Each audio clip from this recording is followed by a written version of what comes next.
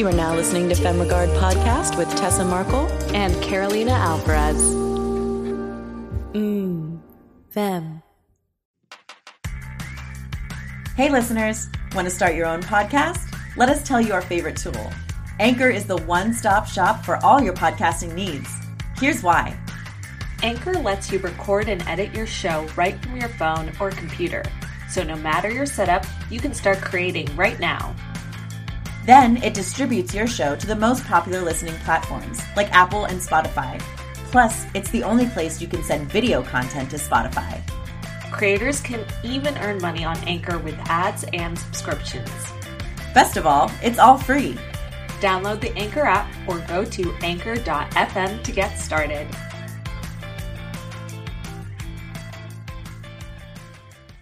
Hey, Fem Fam. Hi, guys. Hey, guys. Hope you're doing well. We're doing good. We're doing great. It's November. Where's the time's flying by? But we have another fabulous guest that we were lucky to interview today. Mm-hmm. We're changing it up, and we are so excited to bring in a film director, producer, and author, Mr. Jeffrey Michael Bays. He has written several books that we mention on the show, but we are highlighting his book, Suspense with a Camera, A Filmmaker's Guide to Hitchcock's Techniques. And it is so, so good. Tess and I love, as you guys know, psychological thrillers and those suspense genres, but suspense isn't meant for just the horror thriller genres. It is a great tool to use across the board for your rom-coms even. So it's like what kind of brings up the unknown and the questions you want answered so badly when you're watching a film. And great, we really get into it across the board from what you're thinking about as you're writing, directing. And he gives some great definitions to things that I just can't put in words. Yeah. So he does a really great job of that. Yeah. And it's a really cool episode because we get, not technical in the sense of this is the shot that you need to create this, but we put, the objective steps together to create a subjective feeling, which I think is such a cool thing. And I love when there's an answer to how do I make this happen? How do I make the audience feel this way? So it's going to be really helpful, especially for you beginner filmmakers who have some really cool ideas, but you don't necessarily know how to make them happen, Yeah. No, yeah, I think it's really tangible and gets you understanding what it is that you're going after objectively. So I love that you said that because that's exactly what he does. He in this interview, I think he puts into perspective, what are we really after when we're trying to create suspense? It's the tension, things like that. Absolutely. And I want to say a special shout out to Ken Lee, who is the publisher of Suspense with a Camera, because he is the one that reached out to us and connected us with Jeffrey. So thank you so much, Ken. He also connected us with an upcoming guest that I'm not going to tell you who it is yet, but we're really excited to have him on. So huge shout out and thank you to Ken. And guys, I really hope you enjoy this episode. I think you're going to learn a lot. We certainly did. So without further ado, Jeffrey Michael Bays, the author of Suspense with a Camera.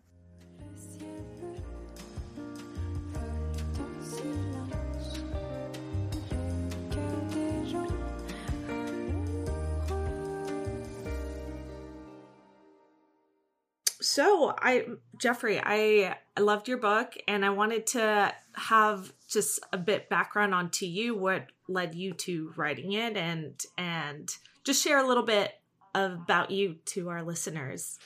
Okay, well, this is a topic that has kind of been an interest of mine for a very long time.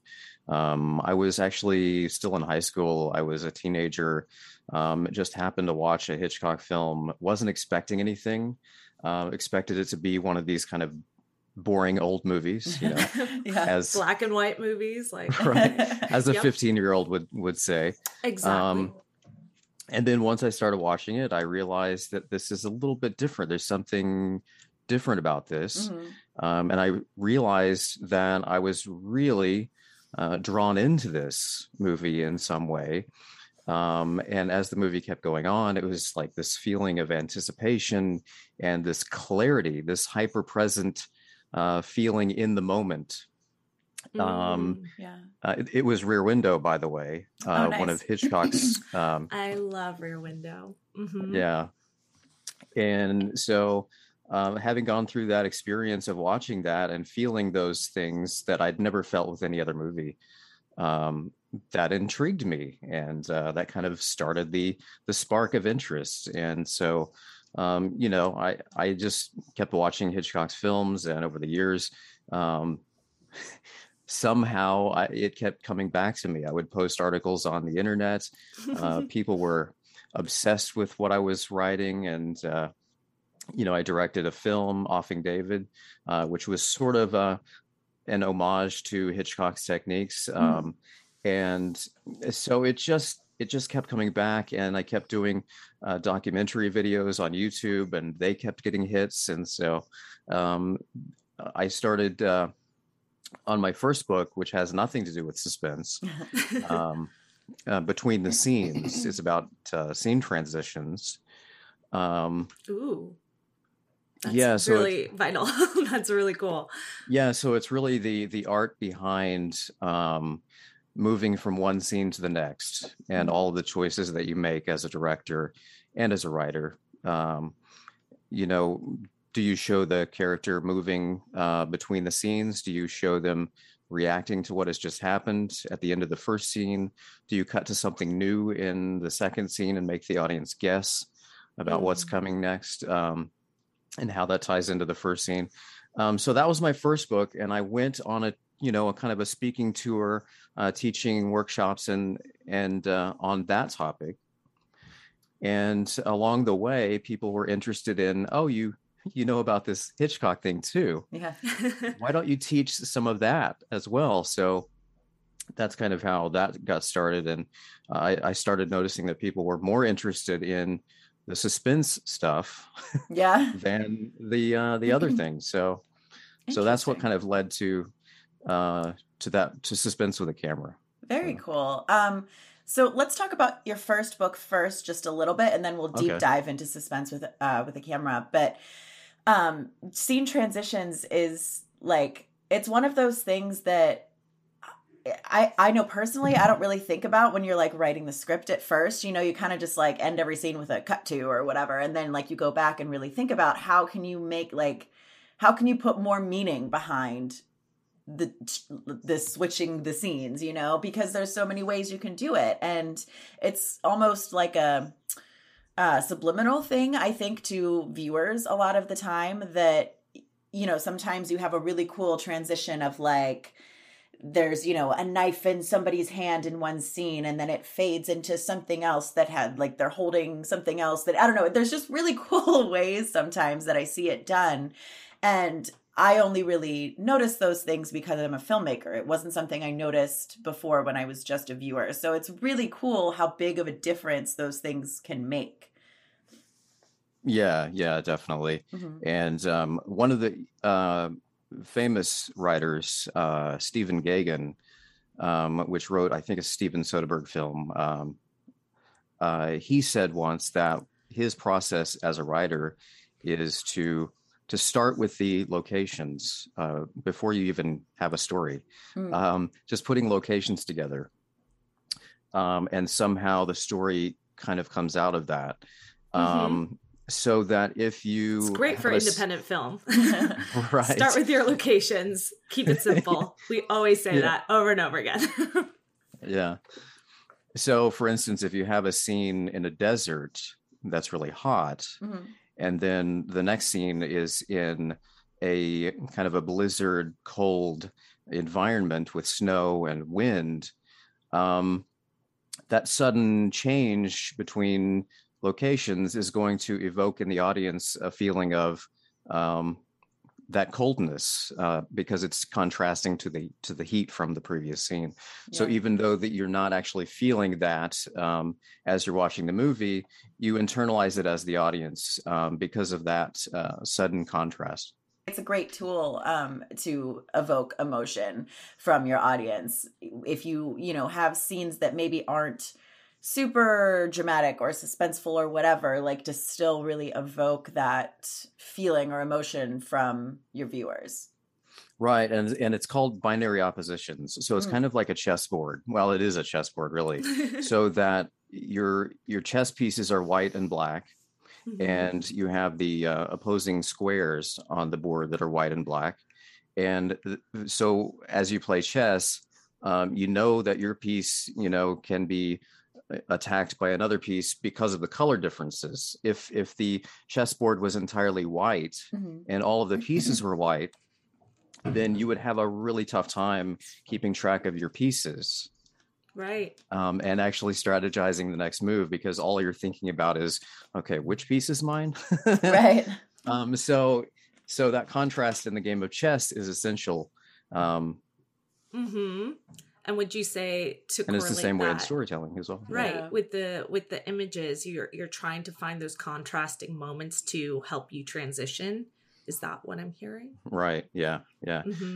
Contrasting moments, contrasting sounds, contrasting visuals, anything in the scene that contrasts with the next scene is going to provoke that difference in the audience, and they'll start to internalize and start to make that comparison.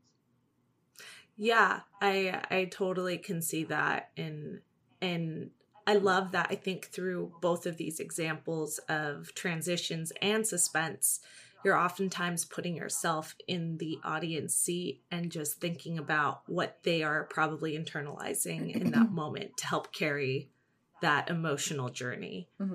Right. Yeah. Yeah, exactly. Very cool. Well, let's get into suspense now a little bit deeper.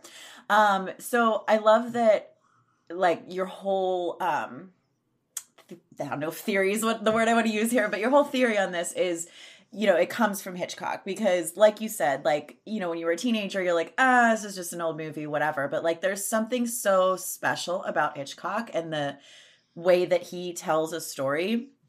And it's like, a lot of it is visual, and a lot of it is, again, kind of like subliminal, I think, to the untrained eye, should we say, and it's like, there's some things that are more obvious, like the zoom dolly shot in Vertigo, where it's, like it's the camera's zooming in while it's coming out. So it's this really like disorienting shot. Like that's something that's kind of become a classic shot when you need like that disorientation. But there's a lot more subtle things too that really build the suspense and really create those emotions. So I think that that's really cool that that's where all of this comes from for you originally. Yeah. And I think with Hitchcock, he started out in silent film in the 1920s. So that says a lot. Yeah. So they had to find ways creatively to tell the story without sound. Yeah. And without interruptions from the title interruptions with the dialogue on the screen. So they found ways to show what the character was thinking about just by using the camera, showing them looking off to the side and then cutting to what they're looking at, and then cutting back to see the reaction and see them process what they've just seen. And so in that simple construction visually, you're telling a story, but you're also involving the audience in that thought process that the character is having with no words. And you can keep doing that. Yeah. You can keep doing that. Rear Window is entirely that, almost through the whole film. He's looking out the window, and then we cut back to his reaction to what he's seeing. And we're like, oh, I want to see it. Yeah. I want to take it back even more micro.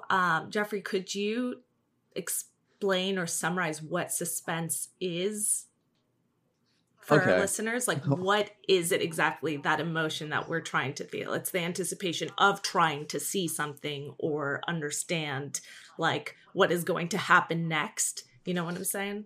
Right. That's a big question.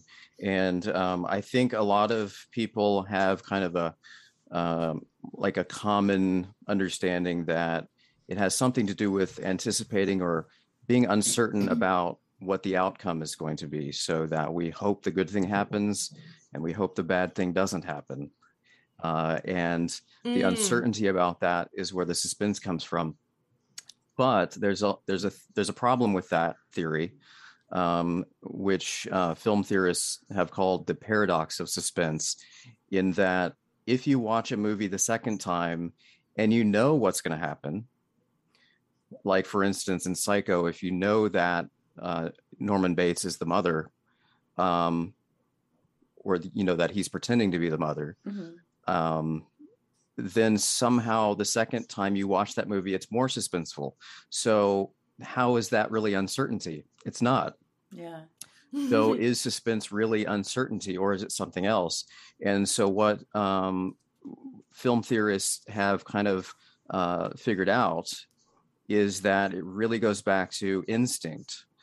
So that it's a human instinct in the moment. Like you go back to the days of the caveman in the the African savannah, hiding from a tiger.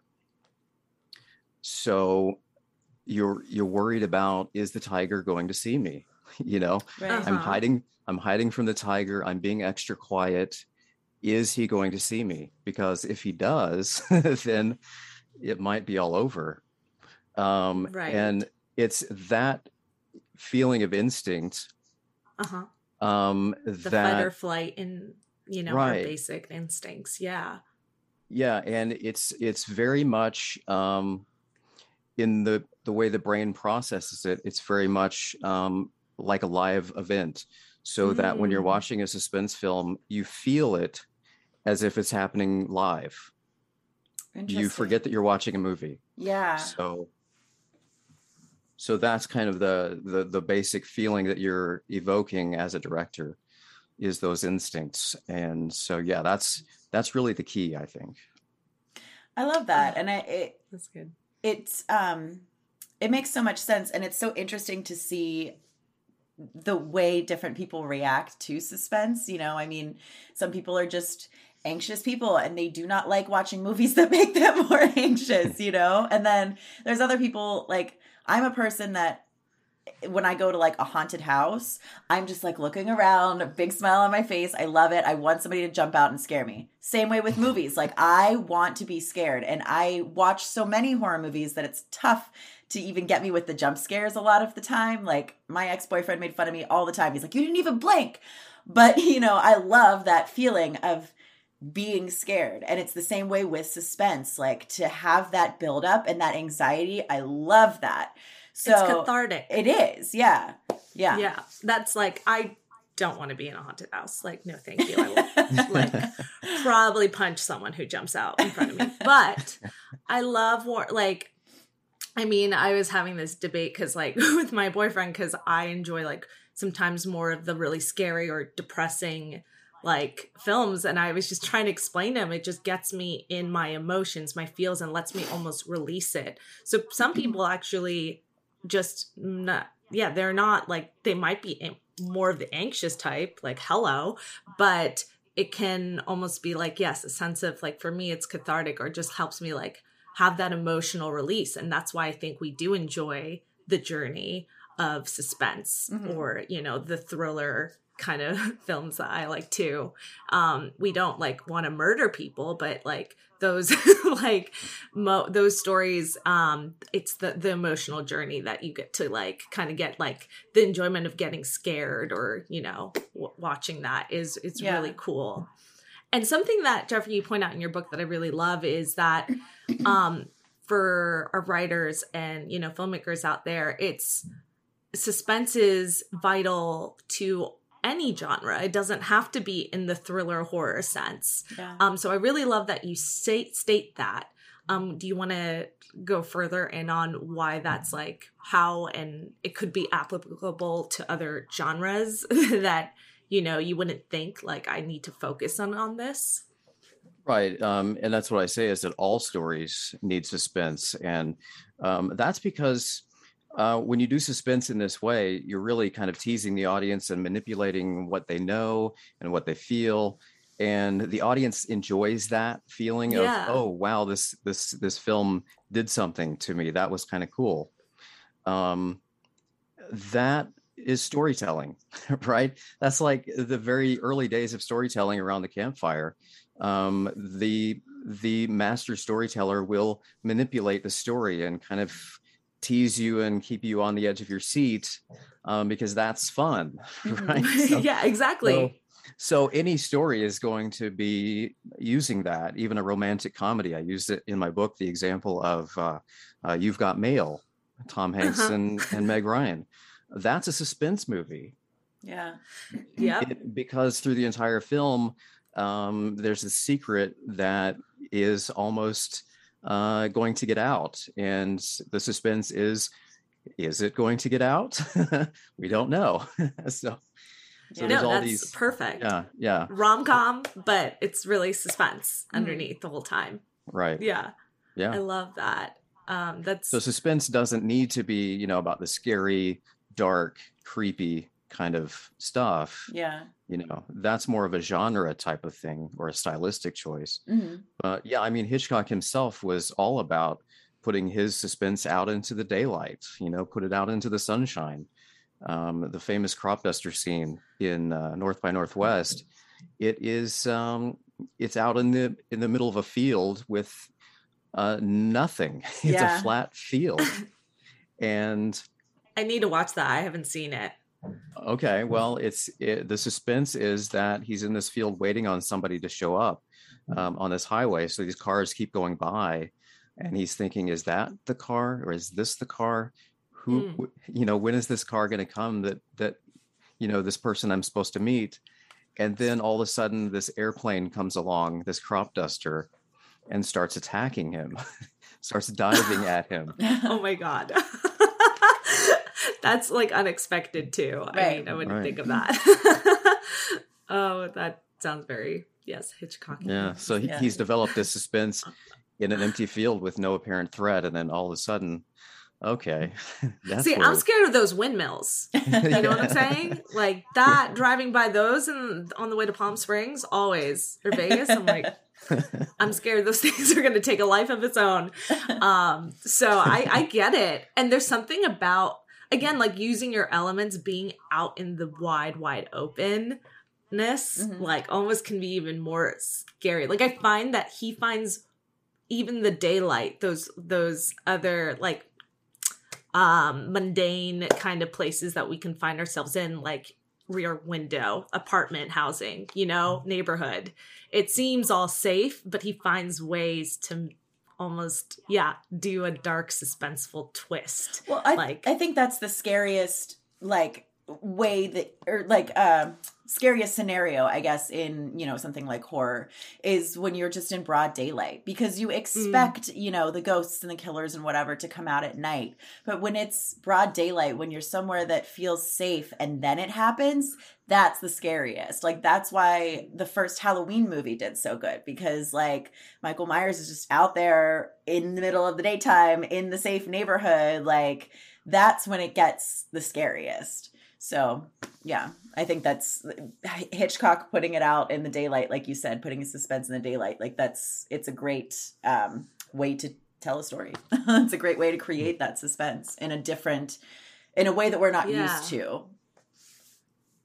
Yeah, definitely, for sure. Mm-hmm.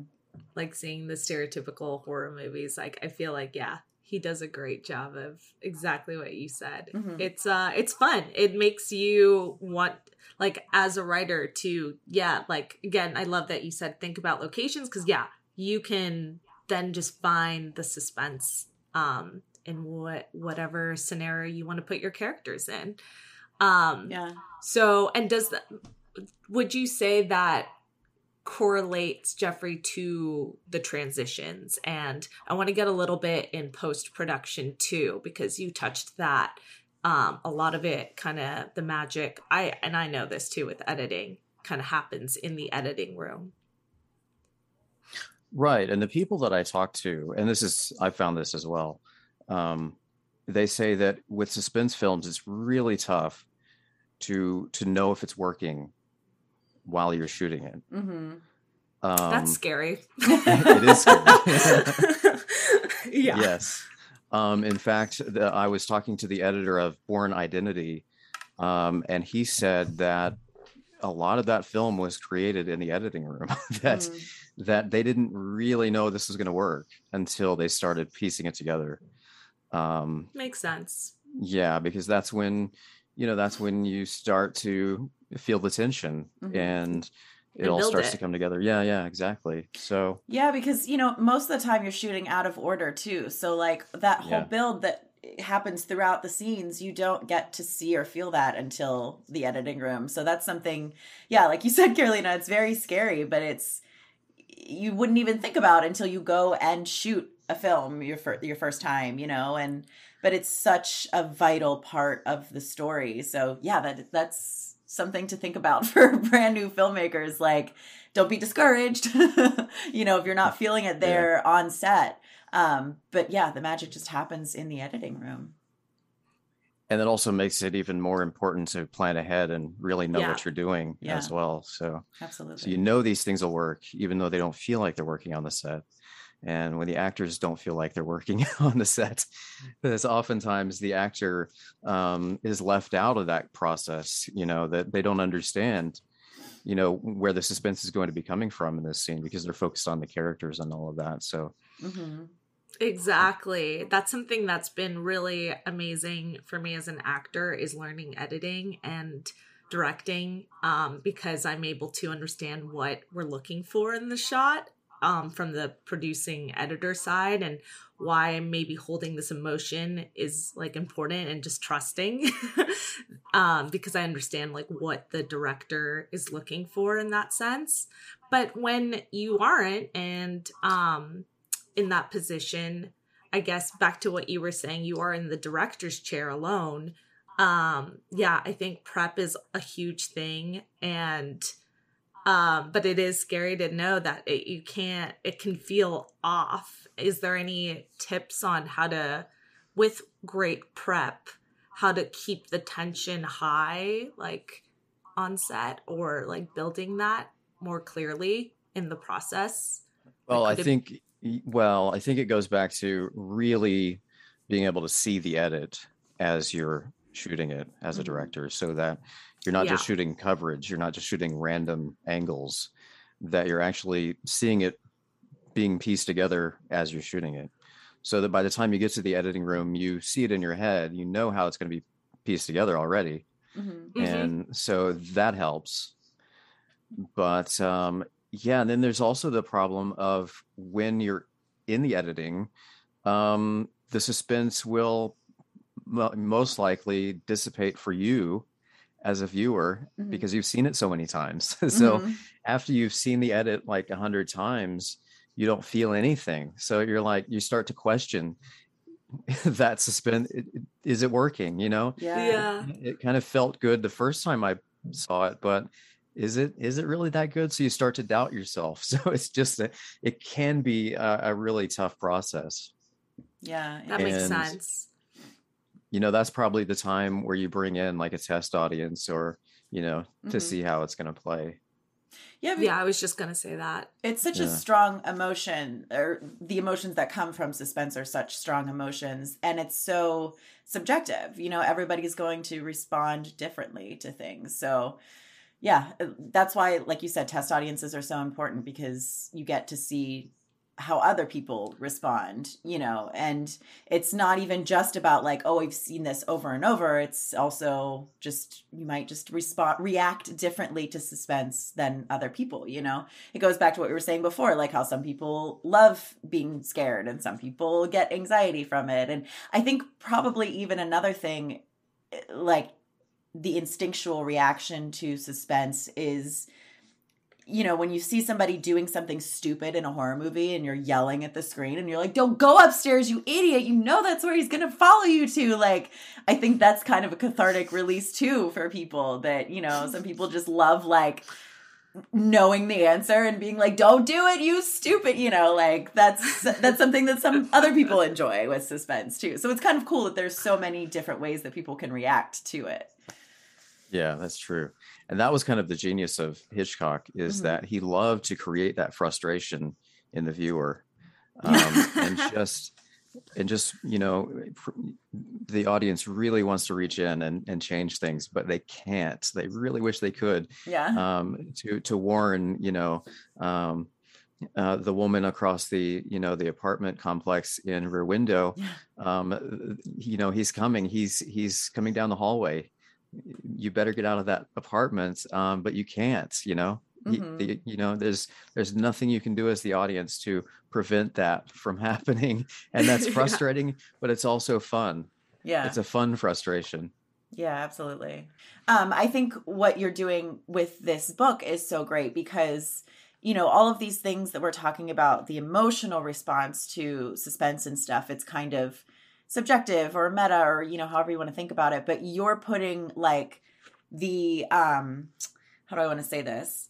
Like the method to the madness, you're showing how you can step by step objectively achieve these subjective feelings, if that makes sense. And I think that that's such an important thing for especially beginner filmmakers that maybe, you know what you want to create, but you don't know how to get there. Carolina, I'm so glad we started using VitaFair. Should we tell the FemFam about it? Absolutely, Tessa. I mean, we were able to upload our short film for less than $6, and we can charge whatever we want for a 24-hour rental. That's right. We could have charged $20 per view if we wanted, but we decided to go with their micro-pricing model, which makes it a fair price for viewers and still makes us more money than the competitors that only pay out cents per hour of viewing instead of per rental. Plus, our audience doesn't have to pay for a subscription. It's really a win-win for both sides. Fair trade film monetization. VitaFair. Live in fairness with video. Yeah, I think that's definitely a really good point. That so much of filmmaking is emotional and subjective and instinct. So kind of the feelings you want to create, but you don't really know how to get there. And the biggest mistake is to start, creating that dark hallway with, the creepy music, because that's kind of the expected cliche way of doing it. Yeah. But is that the most effective way to do it? Probably not for your story. It's probably not for your romantic comedy for sure. Yeah.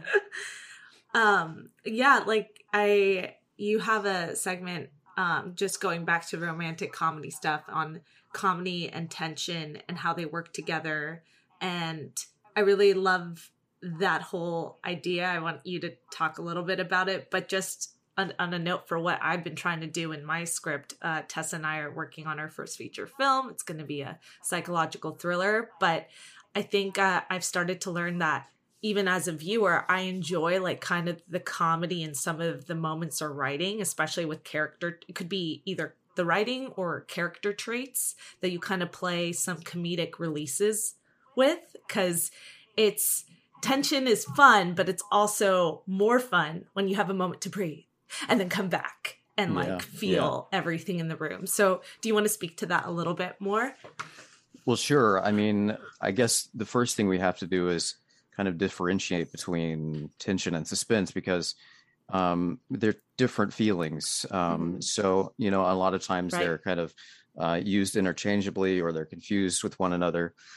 Tension, there's two different types of tension, really. So, in the kind of a traditional sense, that tension is the actors talking back and forth. So it's the dramatic tension. It's the same kind of tension you get on stage. The traditional dialogue. That's tension. That's dramatic tension. There's also cinematic tension, which is tension that you impose onto the scene by way of the camera choices and the editing and the music and all of that. So it's all these kind of artistic things that you impose into the scene that create tension. But the difference between that and suspense is that tension is more of an immediate feeling. It's kind of a step-by-step feeling as you go through from moment to moment. And in my book, I use the example of a man on a tightrope, and he's walking across the tightrope. So the tension is actually his feet stepping one by one carefully across that rope. But the suspense is not coming from that. The suspense is actually the overall question: will he fall? Mm-hmm. Is he going to fall? And so each time he steps, and especially when he almost trips or he starts to wobble, then that evokes that suspense question: is he going to fall? So throughout this entire scene, the suspense is building: is he going to fall? And the tension is sort of answering those questions moment by moment, or provoking those questions of suspense. So that's the difference between the two. No, great example. Like that, yeah, that you really tangible to how the tension keeps building too as he wobbles, and like those are choices, and then that we can write and create to make, but the overall question, like then because the suspense is that question that keeps coming as you're like checking in on it. I love that. Yeah, so you're actually using the tension to enhance the suspense. You're making the suspense feel stronger just by using that tension. And so the way comedy comes into this is that if you've gone through the process of creating suspense through the 3 steps, which we might get into a little bit later. Yeah, absolutely. Once you have the suspense and you've got the audience hanging on, you can go too far with it and they can get bored pretty easily.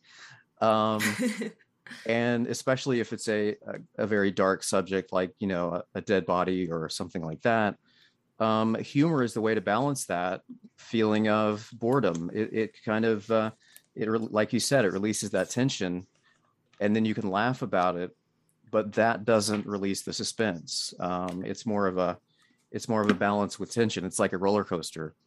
Yeah. I don't know if you've seen my latest documentary on Hitchcock on YouTube.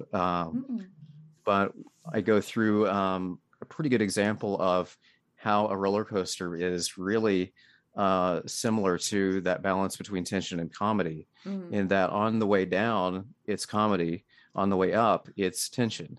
Yeah. And so throughout the scene, you want to go up and down constantly. And that's what you're putting the audience on a ride. Yeah, I love that analogy. That's really cool. Yeah. I was gonna say, unless you're mean, you're just screaming your head off the whole time. And it's just there's that. So but you don't like roller coasters and you don't like haunted houses. No, I scream through both the entire time, which could be comedic to the person standing or sitting next to me. Depends on how, if there's any ear damage involved. Yeah. But it's very much so. But I can understand that feeling of like anticipation too as you're going up, like, and you feel that once you hit the bottom too, you do have like a sense of calm. You're like, okay, we made it through that hurdle, but then we're gonna do it again. I'm probably already screaming at that point.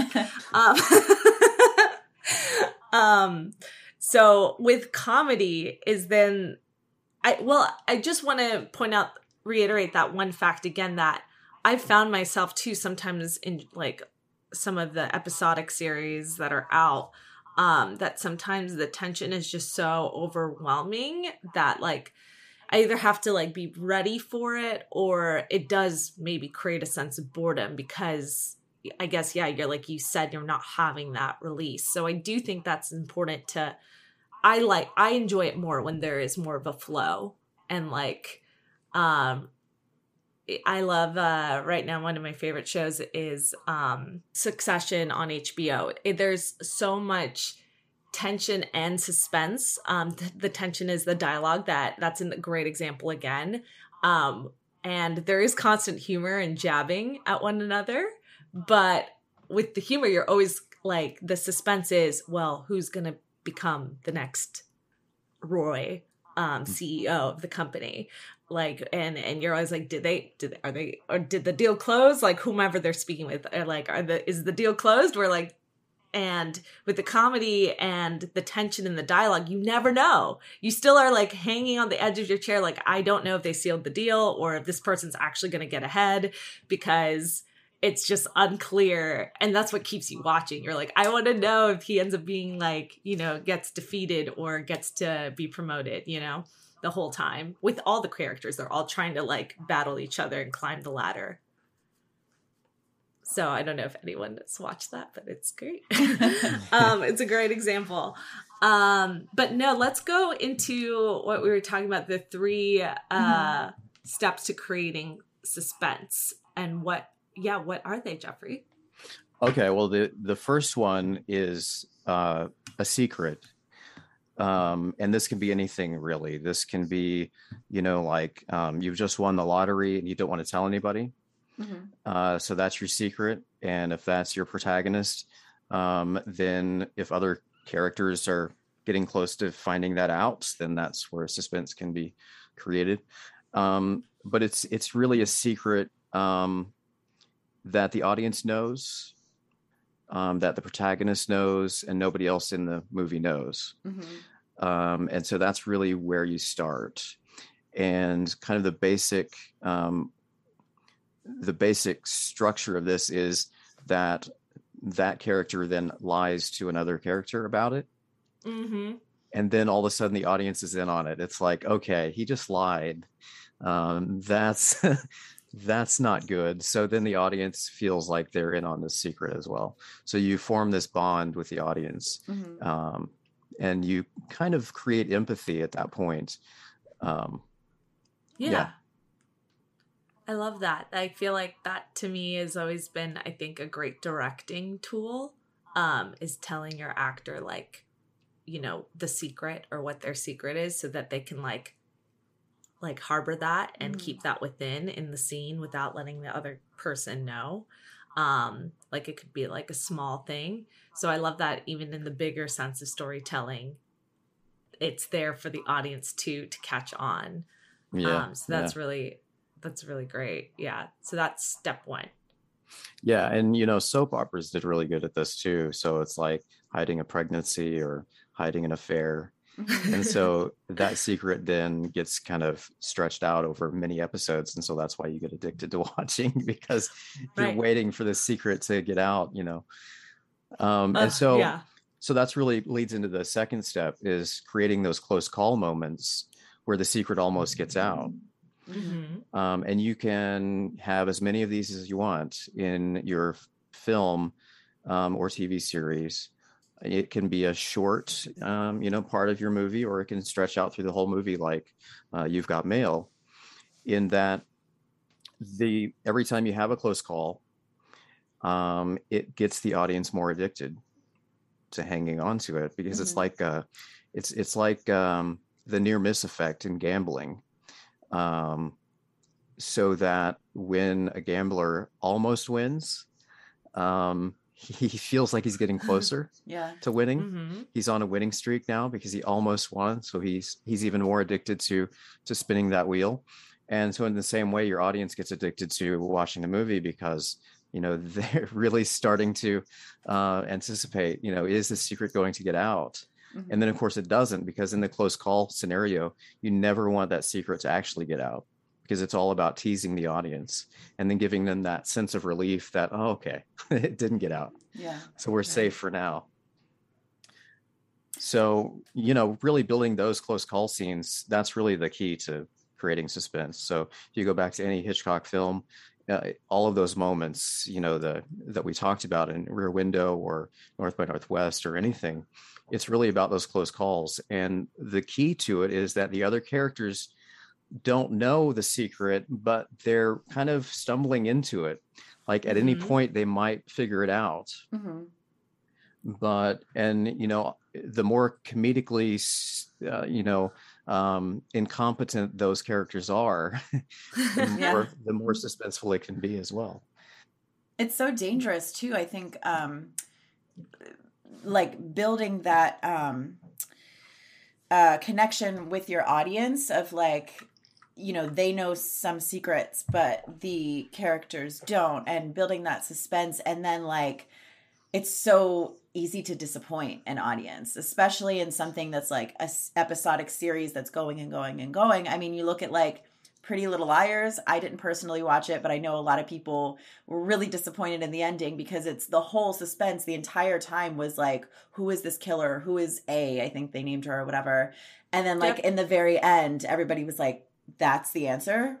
Like, I just waited this years to find that out, you know? Or like you look at the show Lost. I mean, that was on for years and years. And like, it was so much more exciting when you didn't know anything about the island.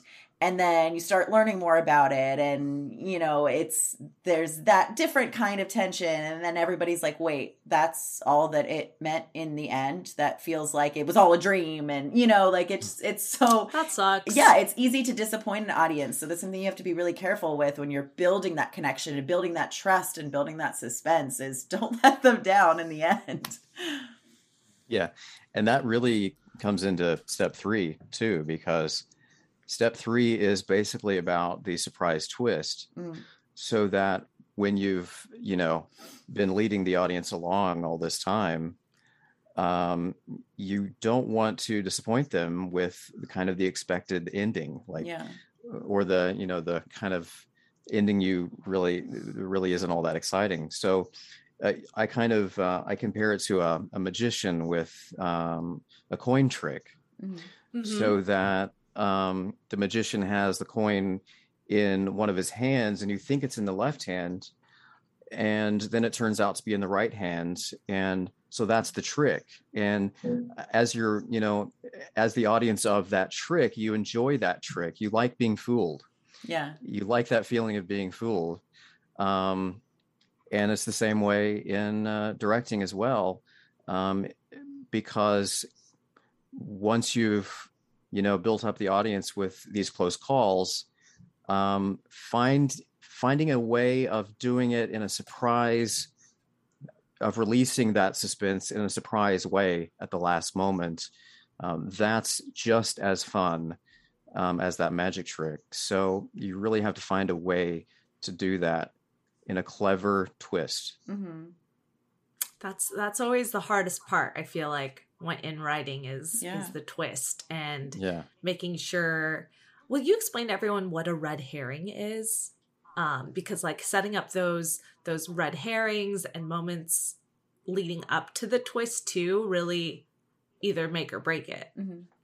Yeah, so that's kind of like you know, a rat in a maze, so that you've designed this maze and there's only one exit, but there's also other ways to get lost in the maze. And so a red herring is kind of, you know, one of those rabbit holes that you get lost in when you're looking for the exit. So you're tricking the audience and leading them down the wrong path, getting them suspicious about the wrong person, or that's the red herring. And oftentimes, when it's really, you know, when it's realized that was a red herring, then that could be the surprise twist. Yeah, I love that you said. I was just going to say, and that could even be your surprise twist, is you thought it was this person all along, and then it turns out the other guy is the bad guy. It's really fun to throw those at audiences and see them fall for it. Because like I used to, as an actor, I used to do murder mystery dinner theater. And that was always like every single script had a red herring. That was just like part of the formula, you know, and it's just fun to see who falls for it, who doesn't, and how they react when they realize they fell for it, and, you know, all of that. So I think that's fun as a storyteller to see your audience react to that. Yeah, and that's the one thing that your audience is going to remember, is how they were tricked so cleverly in the end. Yeah, totally. Yeah. I was trying to think of the murder mystery. I love that you gave the murder mystery example, Tessa, but what was that film 2 years ago that came out that was like really based on like... Knives Out? Yes, Knives Out. Perfect example that we all think it's this one person character, and then it was like completely like, I don't want to spoil it for anyone, but it's a great example of like setting up different red herrings. And if you're interested in mystery, it kind of really, I think had a really great twist, and a lot of people loved it for that reason. But then how do you feel about ambiguous endings, Jeffrey? Talk to us about that. What's your opinion on them? I don't have an opinion on it really. I think it depends on the story, obviously. I mean, that's the answer you always go back to. It depends on the story and what you want your audience to feel and what you want them to be thinking about when the movie's over. In a suspense kind of a movie, you want some kind of closure of some form. Right? Yeah. But it's always fun to kind of leave things open. Yeah, that's how I think Tessa and I like those movies a lot. But I agree. I do enjoy that. Like, I have some sense of like closure in the end. Whether it's like even more so an emotional one versus then I can sit and think about what the outcome is on my own, like based off of what I saw, come up with it myself. Yeah. And you have to also think about if you have a lot of close calls and you never relieve that. Yeah, that's frustrating. The audience is going to be really mad at you. Yeah, I think that's a great thing to point out. Is there is a way to do it to where you don't piss everyone off. Yeah. I mean, that's kind of the takeaway in all of this. It's like torture your audience a little bit, but don't piss them off. Oh, and another thing is just like the continuous, the first example that comes out to me is Atomic Blonde. I just hated the multiple twist ending. To me that I don't do that. Where you keep having a twist at the last 30 minutes of watching or 20 minutes and you're like, okay, wait, who did it? What? And then I don't even understand the setup because there's just twist after twist. I personally don't feel like that strategy works very well. That's an overload, it sounds like. Yeah. I think that's something to definitely think about. But it also depends on if it's a short film or also, a feature film. If it's a short film, there's a little more kind of there's more abbreviation in that kind of storytelling. And so leaving things up for guessing is more acceptable in that way.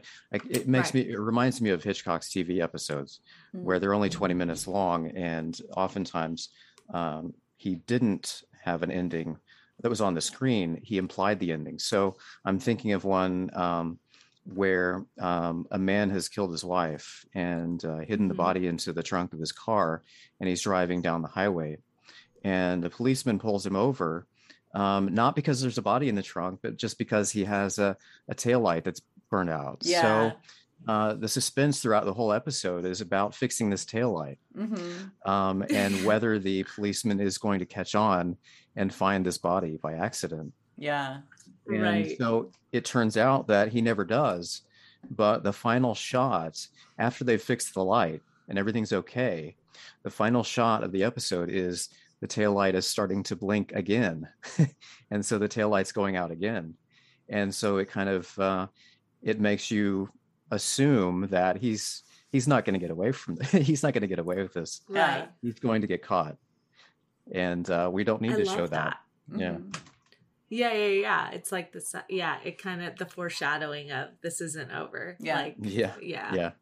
There is a real art to, how you use the suspense based on the length of what you're making, like you said, a short film versus a feature, and also, an episodic series. It's like each episode is its own thing, but then the series as a whole builds, that whole arc, and it's a lot to think about. But it's interesting that it isn't just the same for every type of storytelling medium. It's different. Yeah, for sure. Yeah.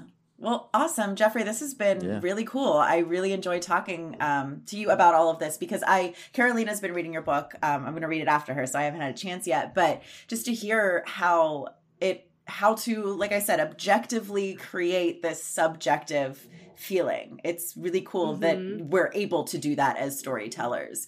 And because suspense is such a thing that people just have such a strong reaction to. So that's really awesome. So thank you so much for coming on and talking to us today about this and to our audience.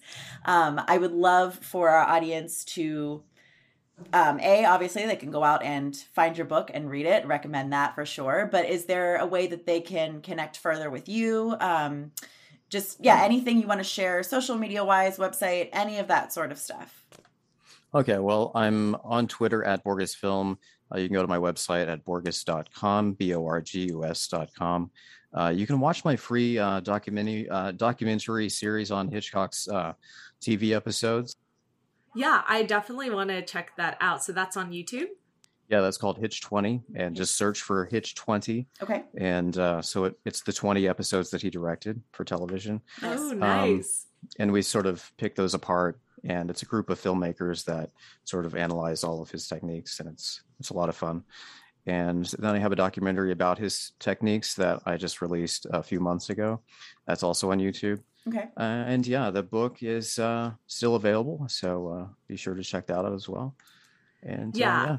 I haven't fully finished reading your book, but from what I can tell, you really hit on like the different areas of suspense, even down to like, again, we spoke a bit on it on our show today, the visual, but also like in the editing, music, like all the different moments, guys. So for our listeners, it's a really great resource. I'm excited to finish it because there's more for me to digest and understand. But I just love that you hit on all of that because there's just so much going on and so much ways to create the tension, like what we talked about on the show. So I hope they are excited to like read more about what we even just spoke on the show. Because you definitely go into it way more deeper, and I think it's gonna really set someone up well when they're writing and directing and thinking about the shots that are so important. Yeah, it's one of those books that you don't realize you need, but you're really glad you had it. Totally, yeah.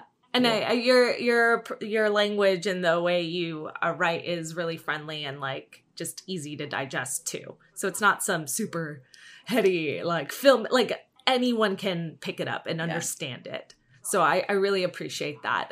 You don't have to have like all this film background for our beginner filmmakers who are tuning in, you know, and for someone who is more advanced, you very much get a lot out of it. And I love all the different definitions. So no, thank you, Jeffrey. I think it's a really great book, and I'm so glad we were able to have you on our show and talk about it. Yeah. Well, sure. It's been great. Thanks for having me. Thanks for listening to FemRegard Podcast. If you like what you hear, tune in every Friday for more tips on the filmmaking business and insightful conversations with industry professionals. We can only grow with your support, so please subscribe, share, rate, and review. You can also join the Fem Fam on Patreon. For more on us, check us out at femregard.com.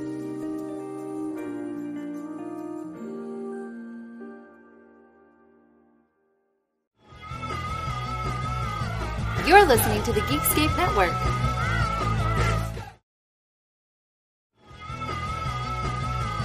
You're listening to the Geekscape Network.